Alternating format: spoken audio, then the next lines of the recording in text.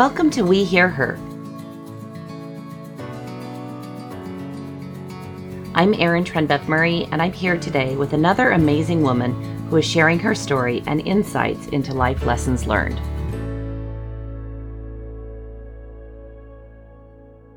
Hi there, I'm Erin Trenbeth Murray with the We Hear Her podcast for women who succeed. Today, I'm with one of my dear friends, Brooke Newhall Lenzen, who is with Executive Education at the University of Utah in the David Eccles School of Business. Brooke is one of my favorite folks. I love spending time with her personally and professionally. She keeps me young, she keeps me fresh, and kind of points out once in a while when I'm lacking in my technology skills. But I appreciate it so much. So let me share a little bit about Brooke with you, and then we're going to jump into a little conversation. So she received her undergraduate degree from the University of Utah in strategic communications and recently completed her master's degree in instructional design and educational technology. She has worked for the David Eccles School of Business for 5 years, and she has overseen operations team, develops and manages their online executive education offerings, and oversees recruitment and alumni relations for the Women in Leadership program. And if you haven't done the Women in Leadership program, you definitely need to do that. And we're going to talk in a minute about that because you're also offering now a 2.0. Yes. And so I want to hear some more about that. She has a passion for education and leadership, developing leaders. She believes that the power of education can move mountains within organizations and society. In her free time, which she has none now because she has a new little one named Stella. She's a new mama and has her wonderful husband, Alex, their dog, Sammy. She likes to ski and go on hikes and volunteer. So anyway, with all of that she has going on in her plate, she made time for us today to do our Women Who Succeed podcast. So welcome, Brooke. Thank you, Erin. Thanks for having me. Happy to be here. Anything for you. Well, thanks. I'm going to write that one down. So we're not going to share any secrets about my technology faux pas. Well, we can share one, right? technologies, and then you can talk about how I'm GPS. You always have to help me find where I'm going. You are directionally challenged a little bit. I could also tell you about typewriters. Oh, yeah. It was a thing. Tell me more. What is that? Yeah, this is going to be a fun interview. Okay, so let's just start off a little bit. We have both mentees and women that will be listening to this podcast. And one of the things that I adore about you is I admire your youthful zest, and you're just very light and optimistic and always having a can-do attitude. But you also have a very old soul element to you. Your maturity just blows me away. And tell me, do you mind if I ask how old you are? I'm 28 years old. 28. Yes, going on 45. But what do you attribute this intuitive nature that you have at such a young age to your intuition to navigate difficult situations, your intuition to kind of think through big picture strategically? Where do you think that kind of comes from? Yeah, well, that's a great question. So my parents were both older when they had me, and I really think that being raised by older parents helped set me up for success in so many ways. My parents at a very young age established how important leadership was in our family. And so even when I was in middle school, I was in a military drill team, competed nationally in military drill, won national competitions. And that learning about integrity, the importance of leadership, was instilled in the household and in my upbringing my entire life. And so I think that when I, am thinking through things, don't always get them right at all. But I think one thing that helps me is continuing to learn and understanding that it's okay to make mistakes. I've made so many mistakes. And what I've learned the most from them is owning the mistakes and growing from them has been so important. And so I think as I've made those mistakes, growing from them quickly has helped maybe me helped me maybe mature at a younger age than maybe others. But I also have heard my whole life that I'm an old soul, that I was 13 going on 20 and now 28 going on 45.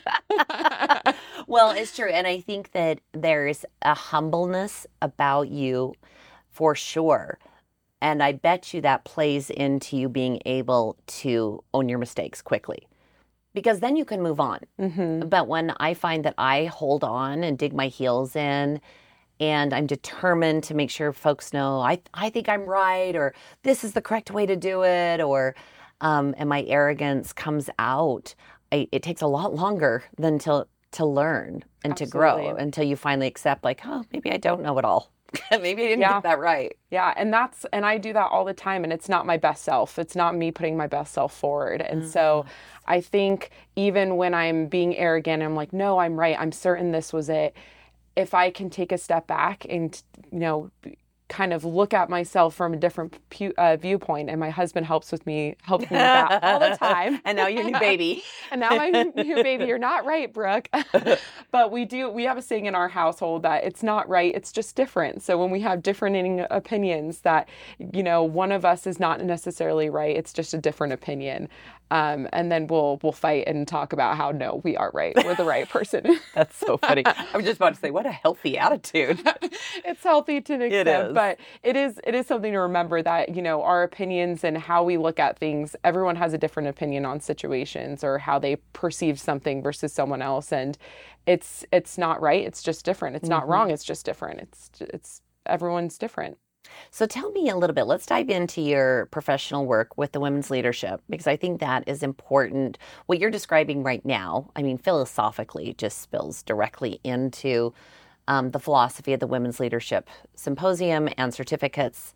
Tell us how that got started and what you enjoy most about playing a role with that. Yeah, so I started with the David Eccles School of Business in 2017, and we had a Women in Leadership program where we would do, a couple of classes a year that anyone could sign up for. And what I loved to see was these women really relying on one another and becoming friends with one another.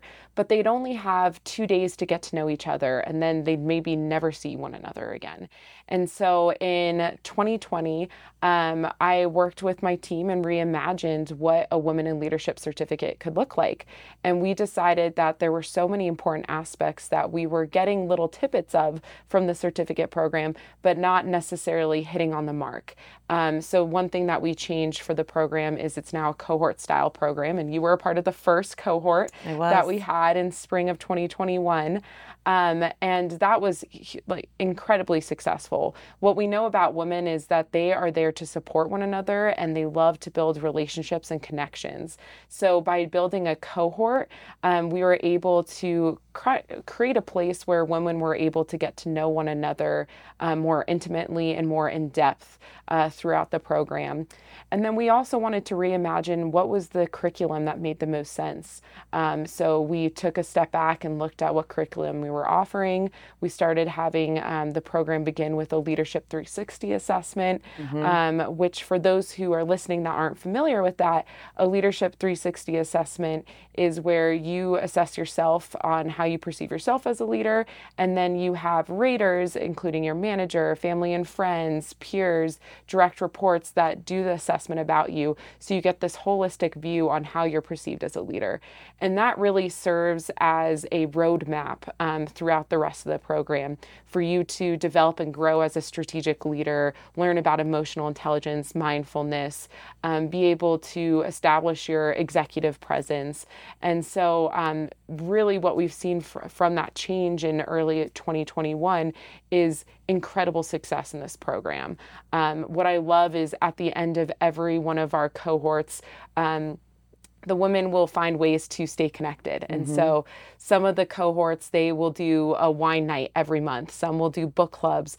Others had a ton of young children amongst their cohorts. So they did a Halloween party for all of their families and their children. Neat. And they still do that to this day. This is their second year that they've done it. And so it's really cool to see the connections that they make, which is one reason that I also love Women Who Succeed. And a lot of women who have gone through Women in Leadership have now joined Women Who Succeed, Mm-hmm. because they've understood that those connections are so much more than just the professional connections that you make, or when you think, oh, I need to get a new job, I should probably start networking. But they mean so much more to that because of the personal relationships that you're going to be building with these individuals. For sure. My cohort, I loved my cohort and stay connected with probably 30 of them. And some are in Women Who Succeed, some are not, but we still connect on LinkedIn and talk about, professional development, what we're doing, promotions. I liked all the ones, the executive presence, the mindfulness was great. I also loved the negotiating the salaries. The resume, the revamping of your resume and your personal values, and very hands-on, like a lot of videotaping, small group activities, workshop, like it was super tangible. I really love how you and your team designed the curriculum. Oh, good. And I think the important thing is for our professors as well, is it's not about just getting up on stage or in front of the classroom and lecturing for 8 hours, but it's really connecting with one another, hearing different ideas throughout the room and being able to collaborate, because really collaboration is how we all grow as individuals. Now you've got a female dean. Yes. Dean Hayes, Rachel Hayes. She's incredible. You're adding a 2.0. Correct. Tell me what the 2.0 one is. Yes. So we received so much incredible feedback from our Women in Leadership one that a lot of the alumni from that program asked us, what's next? Where can I go from here? I was one of those. And yes, Erin was one of them. So we worked with the faculty in that program and are building a Women in Leadership 2.0 that will launch in 2023. So women have to go through the first Women in Leadership program in order to do Women in Leadership 2.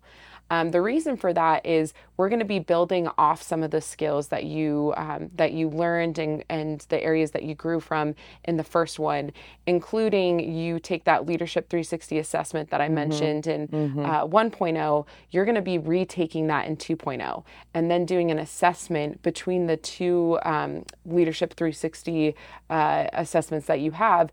You're going to be looking at both of them to see how you've grown, areas you want to continue to grow, and work through a capstone project to really be able to map where you're going from here. Because what we know about leadership, learning, education is it's not a destination that we reach. It's a lifelong experience that we have. We learn things every single day, whether it's formally in a classroom setting or whether it's in a podcast with you. We learn so much about each other just by communicating and collaborating with people. Well, speaking of continuous growth and journeys, not that it's going to be the end all be all, but where do you see yourself as a leader in 5 to 7 years? That is a great question. I kind of look at it as I look of change these days. Change is constant. And so where I saw myself before I became a mom, where I see myself now is completely different. I have always been very driven and career focused, and I continue to be so. But now, it's not back of mind, it's really front of mind of what do I need to do that's going to be best for my family as well? And what career path and moves do I want to make where I'm making it not just with myself in mind, but really thinking about my family, my husband, and our daughter, Stella. So next for me is going to be is a question mark for sure. But I want to continue to grow and uplift others. I love leading teams. It's a passion of mine because I love seeing my team succeed and them be able to grow as leaders. So I'm just going to keep learning and making strategic moves as they come up, but understanding change is constant and moving and flowing with the change as much as possible. Yeah. I had a podcast interview recently, and the lady I was interviewing talked about, she said, I always, you hear all the dialogue about needing to either choose, right, being a great mother or being a great professional, or there's the second option of, do it all. And what we talked about was as we've gone further into our careers and we've raised our children quite a ways, is that we used to think that perfection was the goal. Perfection was the goal for motherhood. Perfection was the goal as a professional or CEO. And now we kind of look back and we're like, you can be a mother and a CEO, just do them both really well. You don't need to be perfect. Right. You're going to mess up. You're going to do the very best you can. You're not going to know it's bake sale day and that you needed to have cookies at school, and you are going to go to a meeting sometimes and you're not prepared. Absolutely. And to cut yourself a little slack and give yourself a little grace, but to have those diverse experiences to stay an interesting human being and to stay intellectually stimulated and challenged, which kind of goes to what you were just saying about the journey and the growth and that continual development. Yeah, absolutely. And I think about that a lot is you can do it all, but it's not about being perfect, right? And it's about having a community to support you in all different aspects of life, personally and professionally. And when we're thinking about bake sales, I will 100% be the mom that's buying the baked goods from the store. Or maybe my husband's buying them and he's bringing them there because I won't be able to make it. So, I think it's, what I always see is that community helps uplift all of us, and having a strong community will really set you up for success as a mom, and will set you up success for wherever I head in my career. And so I rely heavily on my community and also do my best to support them as well. Because everyone has things that come up in life where they need a helping hand. And what I see is whenever having the stronger my community is, the stronger I am as an individual. And I hope I uplift my community too. But it really isn't about doing everything perfectly, because if you do everything perfectly, you're not necessarily going to be learning, and then you're not going to be growing. And for me, when I think about where I'm going to be in 7 to 10 years, I'm so excited for the growth that's going to bring as well. The growth that's going to bring for me as a professional, and as a mom and as a wife. So I think, I am excited for the mistakes. I'm sure I'm going to get bright red when they happen. I'm sure I'm probably going to cry about a couple of them. But mistakes have ultimately been the reason that I am here today. And that's always what I try to remember, is that if that mistake didn't happen, I wouldn't be able to speak to this or do this podcast even if I hadn't made a mistake along the way. For sure. So you did your bachelor's, your master's. You're not that far away from some of our college age women. Yeah. Tell me what advice you wish someone would have told you when you say you were a junior and senior in college going forward. Because I see a lot of our young women and my own son, there's a struggling of that transition, but maybe not for everyone. But what advice would you give a junior or senior in college? I'd say there's a couple of things. First of all, it's not too late to get involved. If you're not involved in school, and that could be, and I'm meaning outside of the classroom, find ways to get involved, because when you're going to do that first interview outside of school, a lot of the times they're going to be asking you about how have you dealt with a conflict? How have you ever had to run a meeting before? Have you ever run an event before? Those are things that you learn about in the classroom, but you practice outside of the classroom. And so find ways to get involved, because that's really going to bolster your resume and get you ready for real life. So that's one piece of advice. It's never too late to get involved. Another thing is plan for the unplanned. I never thought I would go and get my master's degree. I never thought about it. It's not something a lot of people have done in my family. And so it wasn't in my original plan for me. And I was lucky that my grades were enough to scrape by to apply for grad school. But I was shocked that I never thought about it when I was applying. Felt so fortunate that I hit that line, that I was able to apply for grad school. But if you're not planning ahead or thinking, oh, it's not just about C's get degrees, which is a lot of what kids will say these days. C's probably won't get you into grad school. So think about that. And you may not want to go to grad school now, and that's okay. But set yourself up for future success. And part of that is be curious, learn. go to your classes, take that hard class that you may have to take 3 or 4 different times to pass, which sounds crazy, but you're going to learn so much from that experience. And that could become your favorite class in college. That happened to me. I barely passed a class. I only had to take it once, but it was absolutely my favorite professor and my favorite class. And it was, part of it, I think, was because of how much I struggled through the class. So you really had to push through it. Really had to push. And that made all of the difference. So don't be afraid to fail in college. It's a great time to learn and fail in almost a safe environment. And just remember to get involved, stay curious, and start building a community and network while you're in college. Because although you all may go to different places once college is done, the world is smaller than we think. We run into people every day that we never thought we'd see again. For sure, especially in Utah. Yes. Well, I want you to know how much I admire you, how much I admire your work ethic, your integrity, your gentle, warm nature for other people. I think you're an amazing woman. You're going to be an amazing mama. And I'm so glad to be able to call you a friend. Oh, thank you, Erin. Well, I admire you so much. I look up to you. I feel like you're my mentor in Women Who Succeed. I'm the old one. No, I learn from you so much every day. And I learn from my mentees as well. And that's what makes this program so incredible, is what we learn from each other. Well, thanks. Well, thank you so much to Brooke for being here today. And I hope you get an opportunity to look at all the neat opportunities they have at the Executive Education Program at the David Eccles School of Business for the symposiums and the Women's Leadership Certificate, the DEI symposiums, and all kinds of opportunities.